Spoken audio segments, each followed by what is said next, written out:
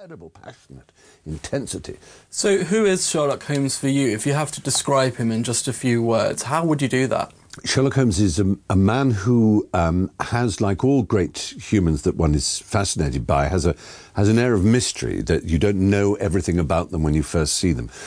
What you first see is apparently a coldness. He can seem a bit impatient of human weakness, and so you're a bit afraid of him, and he's a bit alarming, and possibly he seems a bit arrogant.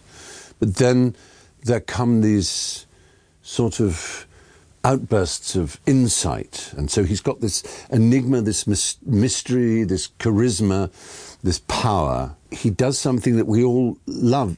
He seems to see into your soul. He seems to see your secrets, but in a benevolent way. I suppose the reason we love Holmes so much, every generation, is that each generation, since Conan Doyle wrote them, has become more mired in unreason and in mess and in problems and in instability and a fractured and unstable kind of sense of what society is, the possibility of it breaking up and not lasting. And so the idea of this almost monkish but not mystical figure who sees and who can see the cause of things and unravel. And unravel also means unknit. It is this sense of the things being knitted up. And it's also in a world of gaslight and fog and coziness and hansom cabs drawn by horses and old London-style policemen. And it just, there's a comfort, a real comfort. So it is escapist, but it also speaks to our deeps, I think. And we look at this whole canon, 72 hours the finished product is. Is that what it is? 72 hours, oh my goodness. What about someone that's a Sherlock Holmes virgin, that's never read before, never listened to Sherlock Holmes before? Should they start at the beginning, or do you recommend that maybe they start with one of the novels, they start with The Hound of the Baskervilles or somewhere else? Well, if you wanted to start at the beginning of Sherlock Holmes, you would start with a novel, because it first appeared, the great relationship of Holmes and Watson, in the novel A Study in Scarlet, which is a full-length novel.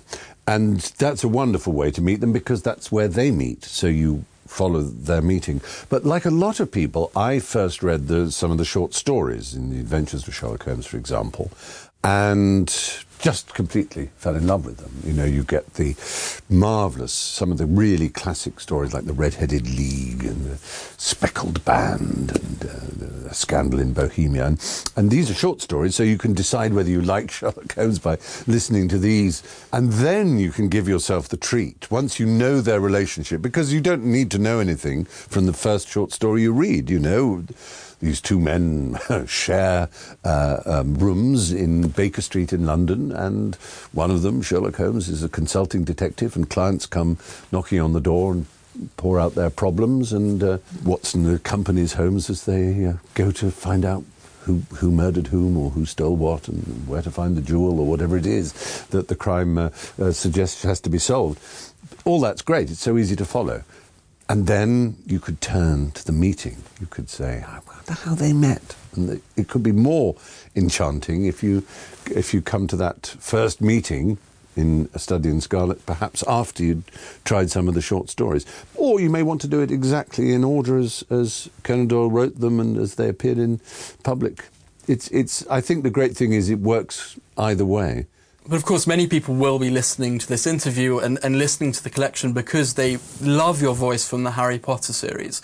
Can you tell me some anecdotes about the recording process of those books?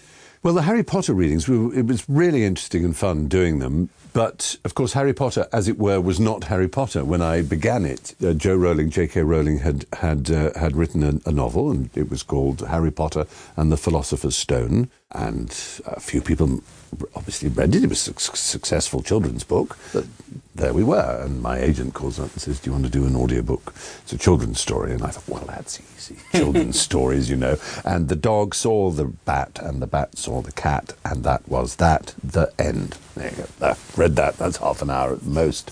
And I get this book, manuscript through the post, or it may have been in book form, and I think this is an adult-length book. This is over 80,000 words, which is a sort of average adult novel. So I thought, this is, well. But I started reading, and I thought, this is really good fun. This is boy, and he doesn't know he's a magician. This is fun. There's a school for magicians called Hogwarts. That's a good name. I like that.